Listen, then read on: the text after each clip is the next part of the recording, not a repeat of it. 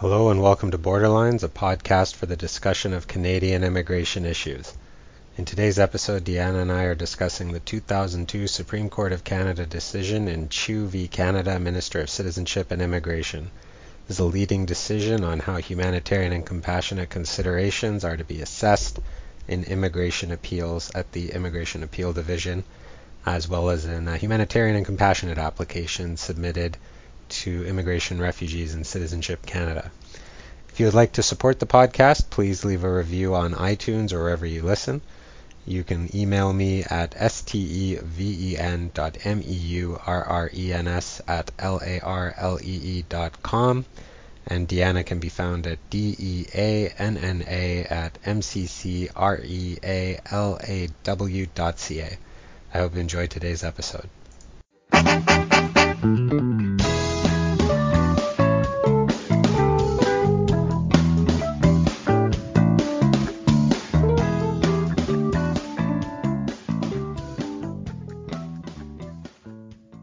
So our subject for today is we are going to look back at a case from the Supreme Court of Canada, not a new case. It's from 2002. It's the case of Chu and Canada.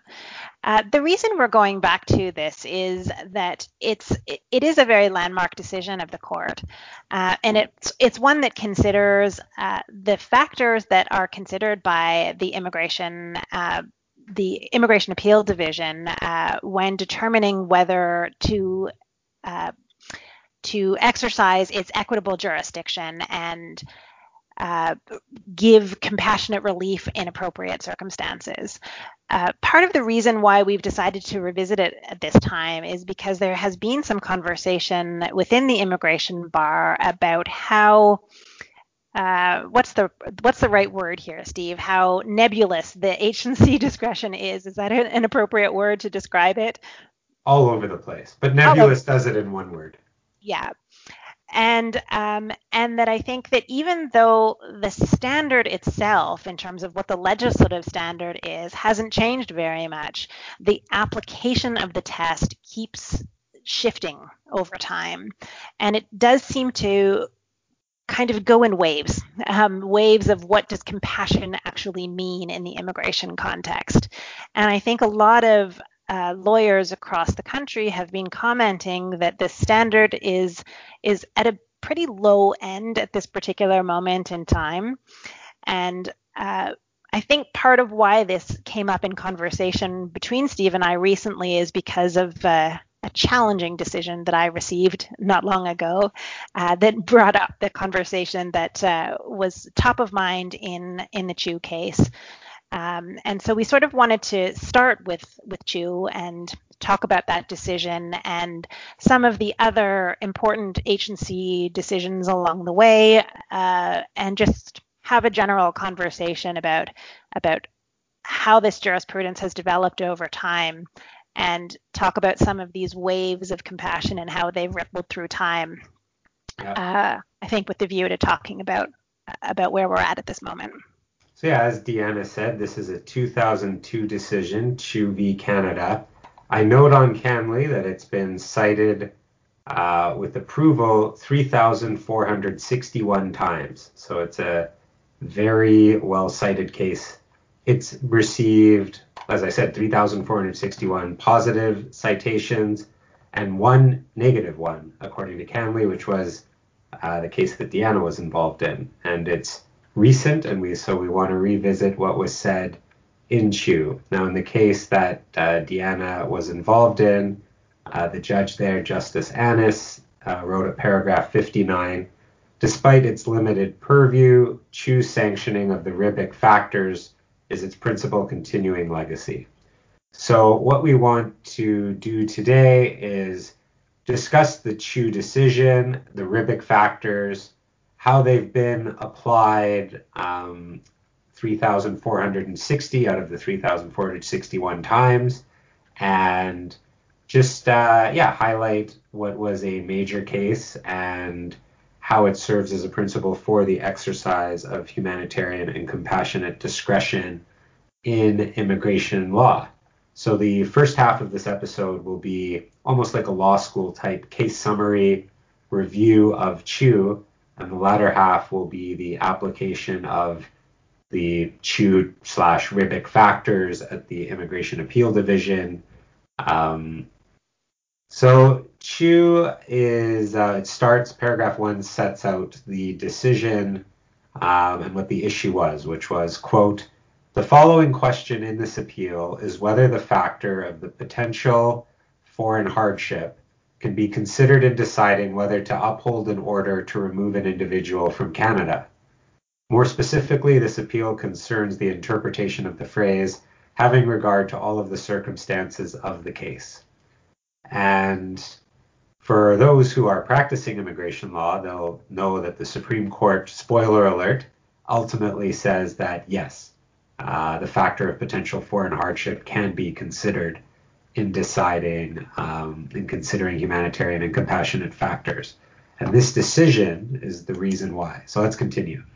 So maybe it's worth just for those of us who are not super familiar, for those of our listeners who aren't super familiar with the humanitarian and compassionate discretion, it's essentially the authority that a decision maker has to allow somebody who is either ineligible or inadmissible to Canada to become a permanent resident in spite of their ineligibility or inadmissibility. So it's kind of, you can apply, if you don't meet the criteria, the department can grant you that status in spite of your ineligibility or inadmissibility.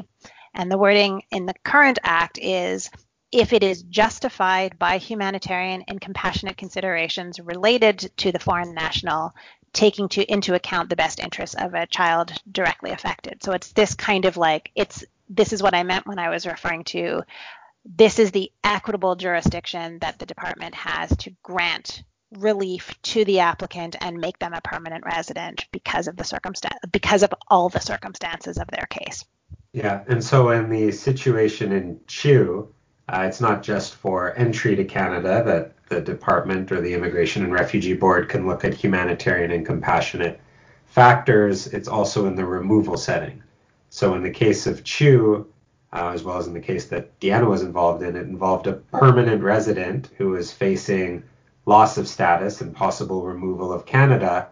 And the Immigration Appeal Division has the ability, in most cases, to determine, even if the decision to strip someone of their permanent resident status is correct, are there humanitarian and compassionate factors that should result in that person being allowed to keep their permanent resident status.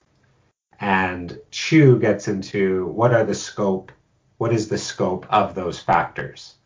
And specifically, can it include hardship or adverse conditions that a person may face in the country that they are removed to? The facts of Chiu itself are basically just, in brief, an individual who was a Cambodian citizen who fled to Vietnam, immigrated to Canada, and didn't disclose in his application that he was married and had kids. So when he then, about 5 years later, I think, tried to sponsor his family to immigrate to Canada, immigration officials realized that he had committed misrepresentation in his application to immigrate, and so they commenced removal proceedings against him and sought to both strip him of his permanent resident status and also bar him from being able to enter Canada for a specified period. Still a practice that happens today. That's people misrepresenting in their immigration applications. Consequence can be that down the road, Canada's usually the Canada Border Services Agency can commence proceedings to revoke a permanent resident's immigrant status. So in this case, the Immigration Appeal Division said that in considering all the humanitarian and compassionate factors, they were going to give minimal weight to country conditions in Vietnam or Cambodia. And Mr. Chiu challenged this at the federal court as well as at the Federal Court of Appeal. And he argued that there had been another Immigration Appeal Division decision called Ribic v. Canada that had said that the foreign country conditions were something that the Immigration Appeal Division could look at. And the Federal Court of Appeal essentially set aside Ribic. And they used the word, the Federal Court of Appeal said that Ribic had caused confusion over whether this could be considered and that it could not. And that Ribic was no longer good law, essentially. And that was what the Supreme Court had to assess was, were the factors articulated in Ribic, which we will get into discussing all of them in a bit, but specifically the ability of the Immigration Appeal Division to look at conditions in the person's country of origin, were they relevant? So some examples of maybe before we get into the Supreme Court decision, what is an example of like a relevant country condition that when would you argue the country conditions are a negative factor to somebody being removed? For example, if you are dealing with somebody who is a child who's asthmatic and the country that they would be removed to is a country where there are terrible air quality issues, for example. Or if there's a situation where there is very poor conditions for women, and it would be a woman who would be going back to that country and they're going to live in a place where they're not married or they're young or they're single, and they would be expected to have very little personal liberties, for example, in the country to which they would be removed. These are just a couple of examples that are top of mind. Yeah, the women one, or women face discrimination, is probably the one that I've argued the most. Also, back when China had the one child policy, if you could show that a couple had been trying to conceive a second child, the fact that they would be unable to do so in China at the time was also the type of factor that you would raise in trying to show the Immigration Appeal Division why there would be humanitarian and compassionate factors that warranted against the loss of permanent resident status. Sexual orientation would be another one. If it's a country where they would not be able to live openly with their sexual orientation or sexual identity, that would be or gender identity, that would be another compelling one. Yeah.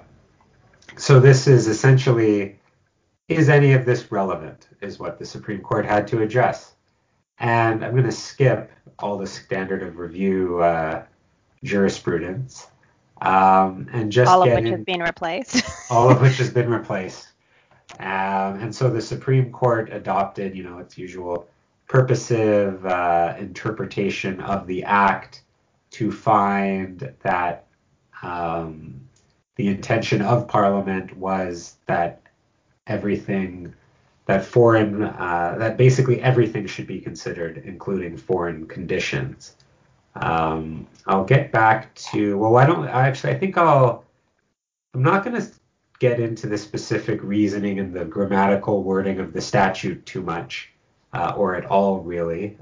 You can go and read the decision if you want to get into the nitty-gritty of it. But for the purpose of the episode, I think it's important to understand that the Supreme Court found that Parliament intended for the Ribic factors to apply in cases involving humanitarian and compassionate discretion. And the specific paragraph from Ribic that the Supreme Court cited with approval reads as follows, quote, "In each case, the board looks to the same general areas to determine if, having regard to all the circumstances of the case, the person should not be removed from Canada. These circumstances include the seriousness of the offense or offenses leading to the deportation and the possibility of rehabilitation, or in the alternative, the circumstances surrounding the failure to meet the conditions of admission which led to the deportation order. The board looks to the length of time spent in Canada and the degree to which the appellant is established, family in Canada and the dislocation to that family that deportation of the appellant would cause, the support available for the appellant not only within the family, but also within the community, and the degree of hardship that would be caused to the appellant by his return to his country of nationality. While the general areas of review are similar in each case, the facts are rarely, if ever, identical. And that's the paragraph that the Supreme Court cited with approval. And that's the test that I think gets used pretty much in every removal case, or some modified version of that test, where different factors Except are for set my out. case, of course, yeah. Except for your case, Yeah. where it was, well, you can discuss your case maybe later. Hopefully it is, well, we'll see how it gets treated. I know there was a certified question to the Federal Court of Appeal. So even if that case ultimately isn't decided at the Federal Court of Appeal, other justices will know that there's uncertainty involving what was being proposed there. And maybe since we keep darting around it, what was suggested there was that the Ribik factors should not apply the way that they have been by the Federal Court and the Federal Court of Appeal and the Immigration Appeal Division since Ribik, but that rather basically the sole determining factor should be the seriousness of the offense, essentially, is what was suggested there. A little bit about the likelihood of reoffending, but even in the case that you were involved in, that was superseded by the seriousness of the offense. So it's, but for the vast majority of decisions, there is no factor that is determinative. There's, and you could almost list them because I feel like it has become, and maybe you agree, this almost listing of like the same 5 factors in almost every Immigration Appeal Division case around this. Establishment, family ties, hardship, best interest of the child, and remorse are kind of the same, seriousness of the offense. And would you agree, like those are kind of like the same factors that always arise? Yeah. And there's no determining one in them. No, I think that there is some variance in terms of how significantly each one is valued or weighed depending on what the nature of the admissibility consideration is.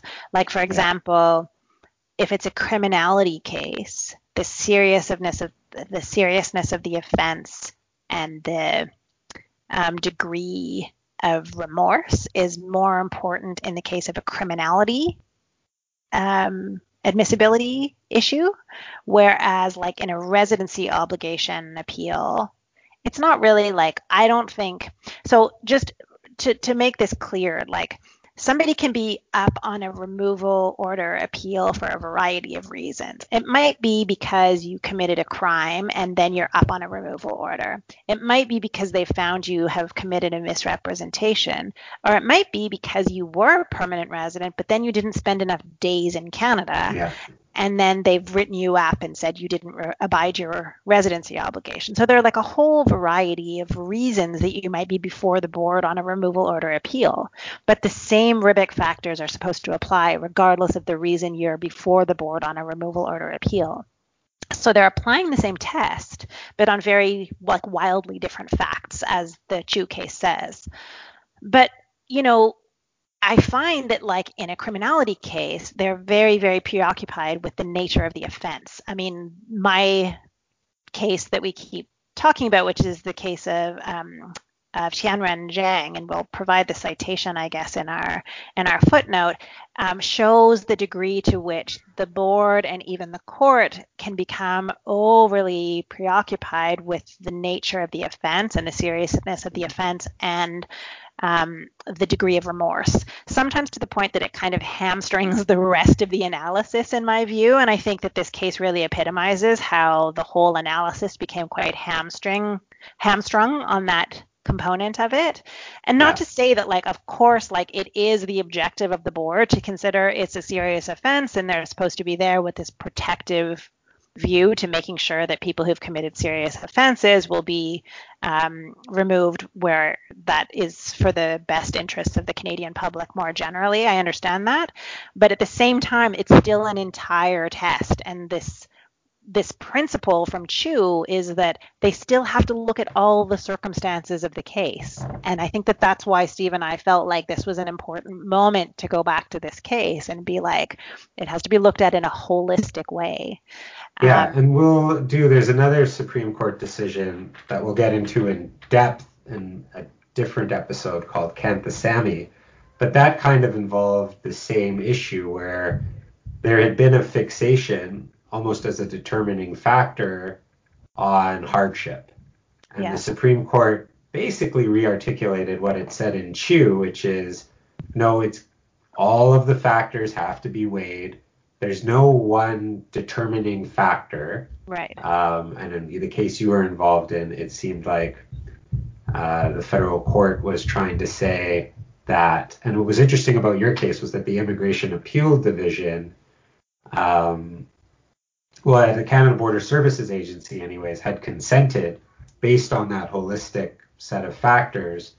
And there was a suggestion and a proposal by Justice Annis that there should be a determining factor, which is Right. seriousness of offense / the likelihood of reoffending. The reason I keep pausing when I say likelihood of reoffending as a separate factor is because of the way Justice Annis said that someone's past can really, really, really be indicative of how they are likely to behave in the future, and that the more serious an offense was, the more you can almost presume that the likelihood to reoffend factor will be negative, even if the actual probability of them reoffending is low, because the risk of another serious offense makes it, and he even used a mathematical formula as an example, not as what should have been done, were his exact words, that this is an example, it's not what I'm suggesting people do, but here's a mathematical formula that basically leads to the conclusion that seriousness of the offense can be a determining factor. In Chu, it is clear that all of the factors are supposed to be considered, and that there is no rule really as to how much weight each individual factor has to be assigned in terms of That's weight, right. or that there is a determining factor. And really the approach we had taken in this particular case was that to prioritize one factor almost to the detriment of the other factors ends up acting almost as if the decision maker is fettering their discretion, like to not do a holistic review of all of the factors, hamstrings the entire analysis. And that was the argument that we made at the board, and that's the argument that was made at the federal court. Not successfully, of course, but that's where we were going. And I think that was sort of like, it was hearkening back to the spirit of the Chu decision, because, on the facts of this case, there were, and this is all on the record, of course, that yes, it was a serious offense, and that was not debated at all. But there was also, there were psychiatric reports showing that, in the opinion of experts, that this was in the opinion of the analyst that had met with this young man, that there was a professional opinion that there was not a high likelihood of reoffending. And also what was troubling to us at the board was that the decision made by the board was, it said that really one of the reasons why a stay was not granted was because the board wanted to make an example that this type of person should not be permitted to remain in Canada. And there's a lot of jurisprudence out there that says that that immigration removals proceedings are not intended to be setting an example. There's not supposed to be a deterrent value to removals decisions, that they're really not supposed to have that impact, that that's more appropriate to the criminal setting, but not to the immigration setting. And again, so we talked about that just in terms of the spirit of the Ribbick test. So. And in terms, I mean, we've been showing examples so far of where the state or lawyers for the government, representatives for the government, have tended to influence and almost are tended to suggest that one factor should be determinative. Certainly from the private bar side, I think there's a similar tendency when it comes to best interest of the child, where, and I mean, I've definitely done submissions before where best interest of the child is treated as a defining factor. And I would say that in my experience before the board, when the weighing of factors is done, that factor is given a lot of weight. I've seen federal court jurisprudence where there seem to be examples where certain members didn't give it a lot of weight, but certainly in decisions that I've been involved, the decisions that come to mind for me, that factor, largely in the misrepresentation context. Like I had one decision a couple years ago involving someone who had fake stamps in their passport, that every factor went against my client, from remorse to their establishment in Canada. And then there were 3 paragraphs on the fact that the person's kids lived here and the harm that separation would have. And that was the determining factor. So it's not. Was this before Sunny Wang? I just need to know, because I think that the board has been far shorter on sympathy since that rash of fake stamps. This was not a Sunny Wang case. Yeah. Before that. No. This post dates Sunny Wang. Oh, really? And to give you an idea of how decisions can, so I'll give you an example without, I guess, naming the person, of how the board can exercise their discretion. And in each of these cases, the case that I just mentioned and the case that I'll get to, the member went through the whole Ribbick two factors, said that they were, and they did the test. They're not assigning determinative weight to any. And so in this example that I'll give, a permanent resident was involved in the production of stamps outside of Sunny Wang. There were fake stamps in his passport, and none of this submitting, we saved the narrative for the hearing, and Minister's Counsel said that they expected my client to stand up and say he was innocent. He had no idea that they were fake stamps. Well, the same type of stuff that a lot of the Sunny Wang clients said. And instead, my client explained that when he was in China, he got involved with an individual who wanted to try to make fake stamps and see if they could make a business of it, and that he had gotten involved with it, and that his passport was one of the test cases, which got caught, and we wound up before the first federal court on a res judicata issue that I won't get into, and then the IAD hearing itself. And so when it came to the assessment of the factors, remorse was an extremely strong factor, because my client came up and just admitted everything. And also, as far as it's always interesting how the individual members assess things, because the member found that while the offense was very serious, unbelievably serious, since he was trying to get involved in the fake stamp, or was business, involved with someone who was getting involved with the fake stamp business, he actually met the residency requirement. And best interest of the child was looked at. And so the member just went through, this factor is negative, this factor is positive. The fact in that case that there is this holistic approach and all the decisions get weighed and considered. And again, the person also had a child who was in Canada. I'm very surprised you won that, Steve. You must be a very, very good litigator. I think it had caught, I think it was I think there were a couple things that had happened in our favor. It was also fun to litigate just because the Ministers' Council opened their closing submissions with a Game of Thrones quote, and then like completely threw me off because I sat there trying to think of my own Game of Thrones quote Oh for my man. reply. And when I stood up and said, Honorable Member, I've been trying to think of a reply Game of Thrones quote, and the member just looked at me deadpanned and said, as someone who does not watch Game of Thrones, I do not need to hear any more Game of Thrones quotes. Oh man. Yeah. I would have So gone all completely over my head. I wouldn't have even known that that's what was happening. I think the quote had gone over her head as well, but because I think if she had watched Game of Thrones, she would have fully appreciated it. But anyway, so yeah, but that's just an example of how these hearings go, where you can throw.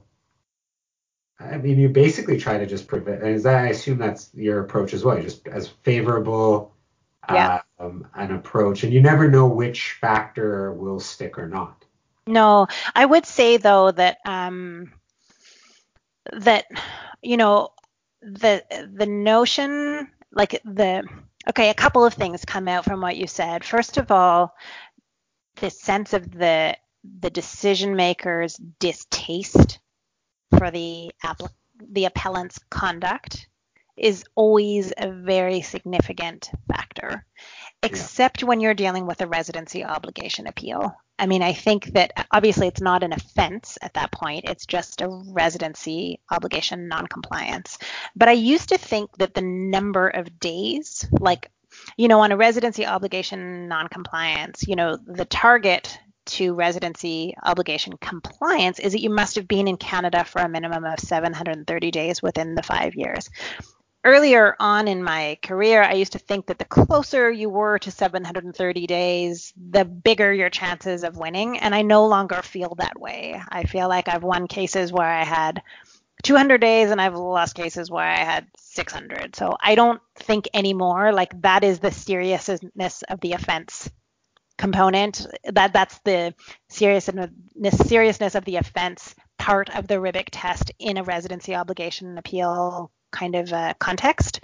So that's the only type of case where I think that factor is not super important, but both in the misrep and in the criminality context, I have come to believe that, like what Mr. Justice Anna said in the Zhang case, I feel like that has come to overwhelm Immigration Appeal Division proceedings to the point that really the look on the face of the decision maker when they come to understand what actually occurred does have a very important impact on the overall nature of the proceedings. And that's part of why I think that this episode is important to me, because I feel like that isn't the way that it's supposed to be, but I feel like that is the way that it is lately.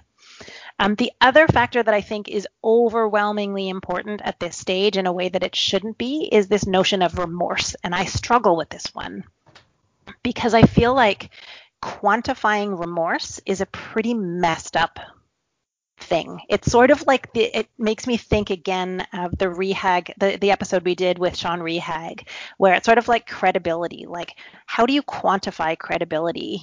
How do you quantify remorse?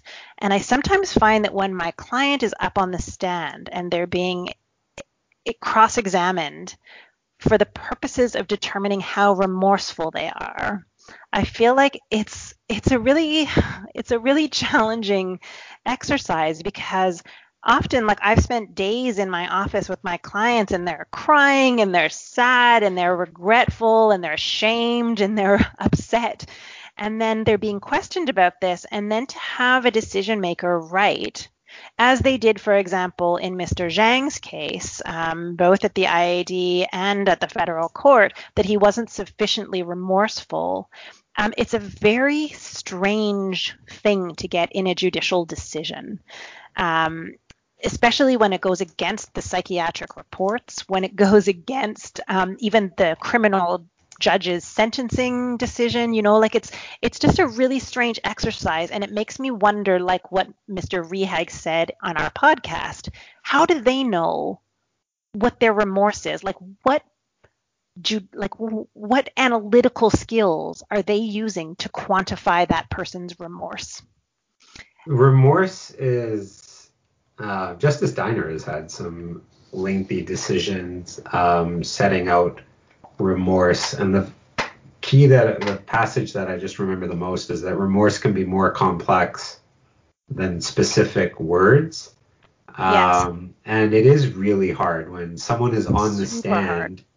stand to gauge what, because you Totally. often also then run into that, well, are they sorry for the activity or are they Exactly. sorry? And Just actually, where you know I was what? going to go, In Steve. that decision, But finish what you were saying, though, because we know what we're talking about, but I'm not sure that the audience does. They're sure, sorry for what happened, but they're not sorry for the act. And that's what they always yeah, get accused of. You're sorry that you're in trouble, but you're not sorry that you did it. That's what they get accused of all the time. And so, how do you show the difference? Do you want to? Should we coach our clients to cry more, or like how do you cry when you're afraid because you're in front of 3 lawyers and a judge, and like it's yeah. just a bizarre thing. How do you demonstrate it on the day of your hearing, when you're wearing your suit and freaked out? Like it's a very difficult thing to put into evidence. The other place where it gets complicated, and I haven't dealt with this, maybe you have, but I've read decisions on it, are where somebody pled guilty because they didn't want to go to trial, but they've maintained their innocence. And so they're being removed basically because they didn't either couldn't afford a lawyer or um, just the way the plea bargain system works. I did a Right. rehab application once for someone in the United States who was told that if they went to court and they went to trial, the prosecution would seek jail time of 5 to 15 years. But if they just pled guilty, they would pay a $200 fine. For And sure. if you're that individual, you look at it and you say, well, okay, then I'll plead guilty. But then when it Absolutely. comes to remorse, the assessment of the remorse factor in a case where someone is maintaining their innocence is complicated.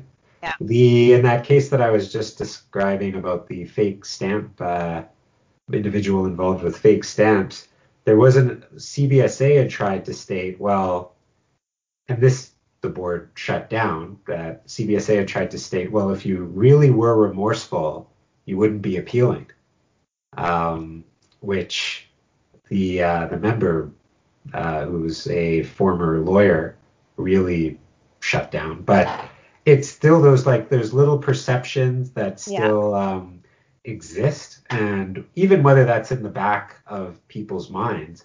I was in like four, Can four I or just five add years on to ago. that one, though? Because there's one Yeah, that's similar, which came up in the Zhang case as well, which is the idea of blame. So in this particular case, my client had mentioned, because there were other persons that were involved in this incident for which he was convicted, and he was asked about the responsibility of those other parties to the crime.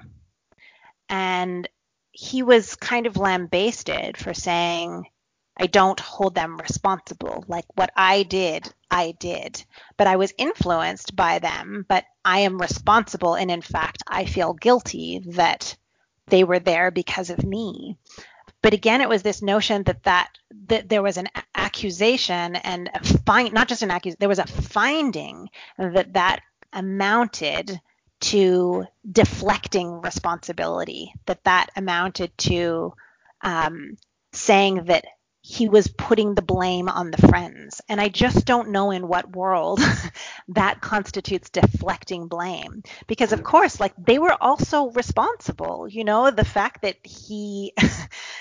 they also committed crimes, so to try and sort of take that onto himself and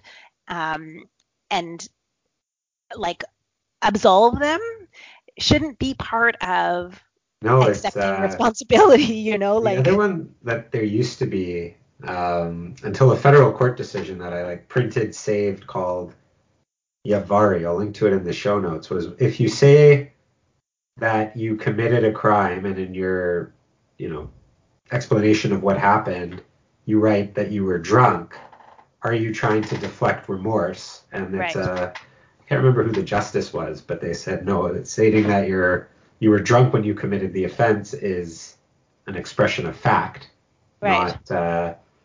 not that you're not remorseful. We're another example of, and it's interesting in the assessment of all of these factors. Like, there's also that question, and this arises in both the Immigration Appeal Division and introducing, like, judicial review, new evidence, just stuff that legally shouldn't be considered, but you often wonder, in the back of this person's mind, is it going to be a factor? So in this case, it was a stay of removal case for a person who had been convicted of a series of brutal offense, and brutal, not, well, I mean, he had obtained photos of, he was in high school and he had obtained photos of women in high school and used those photos to exploit and threaten them. And about a week, 2 weeks before the IAD hearing, he got charged with 3 fresh offenses. And at that point, they're just allegations. The decision was made to not wait for resolution of those new charges. And at the hearing, CBSA stood up and introduced the new charges, and during their closing submission said, although I know you're legally not allowed to consider these charges, I think you should keep them in the back of your mind as you're writing your decision. Wow. Which the member shut down. I know I will never forget his exact words were, you have a lot to work with. You don't have to suggest something impermissible like that. But you also wonder, in the assessment of these factors or in any decisions, what's going on, kind of what's not being written down. Which brings me back to the Post-it note of what is not making it, Exactly. that I've mentioned a few times. What doesn't make it onto the actual decision? And to me, it takes me back to Sean Rehag's thing about under these very porous concepts like credibility and Rehag, credibility and remorse. Hello, Freud. Under these very porous concepts, there's a lot of room, especially in these highly discretionary areas, for pretty much anything to be disguised. And my concern is that it's being used as a very, very large umbrella for these acts for which the decision maker has a general distaste to get kind of dressed up. And I think, again, I'm going to go back to the purpose with which we came to this topic for this podcast, which is we were to some extent inspired by this discussion that happened on the immigration listserv by some of the leading litigators within our practice area that we're talking about, and I won't name them because we haven't asked for their permission, but they were talking about these retrograde developments that were happening at both at the front end, meaning by visa officers, but by also decision makers at the IAD and by judges, that it's kind of we had these wonderful decisions like in Chu and in Kanthasamy that were saying, like, if you're going to bring the scope down to focus on certain factors where it's about, how serious is the offense, or, how much remorse are they showing, we want to remind you that in fact the scope of it is supposed to be this big. Let's bring it back to all of the circumstances, truly all of the circumstances. That is the message from Chu. And to go back to Kanthasamy, which is like, this is truly about compassion. If there's a one-line summary of what is the Kanthasamy decision about. And so you can have this nice little test with a series of factors, but what's happening right now is that this big concept of compassion, this big concept of all the circumstances of the case is being whittled down again, quietly, slightly surreptitiously and invisibly, but it's happening. And this is the creep that we're seeing at the front lines, and why we wanted to look back to 2002, a different 2020, like with a different orientation of the numbers, and be like, can we go back to all the circumstances of the case for a minute here? Yeah, and it's like, I think especially in Kanthasamy, and in Chu, where the Supreme Court says assess all of the factors, I think there is this tendency at the officer level, especially at the officer level, maybe less so at the Immigration Appeal Division, but at the officer level, for the people who are writing program manuals and training guides for their officers, that there has to be a list of factors to consider. Yeah. Like, they don't want just you can consider everything. But the point of the Rivik test, like the point of it, is not to give you a checklist. The point of it is to remind you that it's all the circumstances. The point of it is to remind you that it's compassion. Like, it's just giving you a way to put your mind through some of the things that comprise compassion. It's to be an exercise to remind your brain of what all the circumstances includes. It's not supposed to bind you. It's supposed to free that up, right? And so, to use it not as a fettering thing, but as an enlarging thing. And so I think really some of these cases have that higher purpose and higher meaning. And so they should be calls to action in terms of that, not more mechanics. Yeah. Just going back to Chu, I thought in terms of what was the counter argument to why the IRB shouldn't consider country conditions. And it's a weird argument, I think. It was a weird argument. I didn't know. So the argument of why, the main argument was, well, it's premature because we don't know yet where the person would be removed to, which I don't think I've ever been at an immigration appeal division where it wasn't obvious where the person was going to be removed to, like their country of citizenship. And the IRB intervened to say that, 95% of the time, it's really obvious. But also, I like the other counter argument that was made. Well, when would you like this to be considered? When you're in an emergency stay proceeding, that's when you would like us to talk about it, because those cases are. Well, that's what they had argued, was that it should be decided at the time when the removals officer says, we are going to remove you to China. You can seek judicial review of that decision, but what's there to review? Where else are they going to go? Yeah. You can't introduce new humanitarian and compassionate factors at a JR. So I didn't understand at all the counter argument. No, me neither. That whole part of the decision seemed really dubious.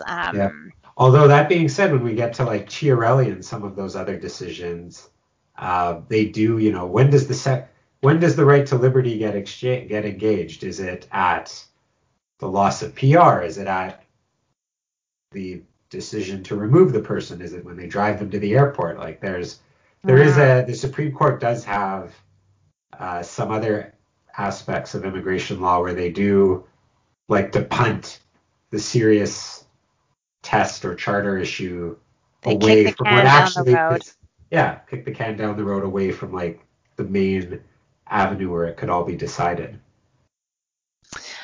I feel like we've circled this issue pretty nicely, but there is one little call out that I want to offer as well. And this time I am going to give credit, even though I don't have permission, which is a call out to Gordon Maynard, who made a really good, he gave me a really good tip after reading this Zhang decision. And I found it very useful.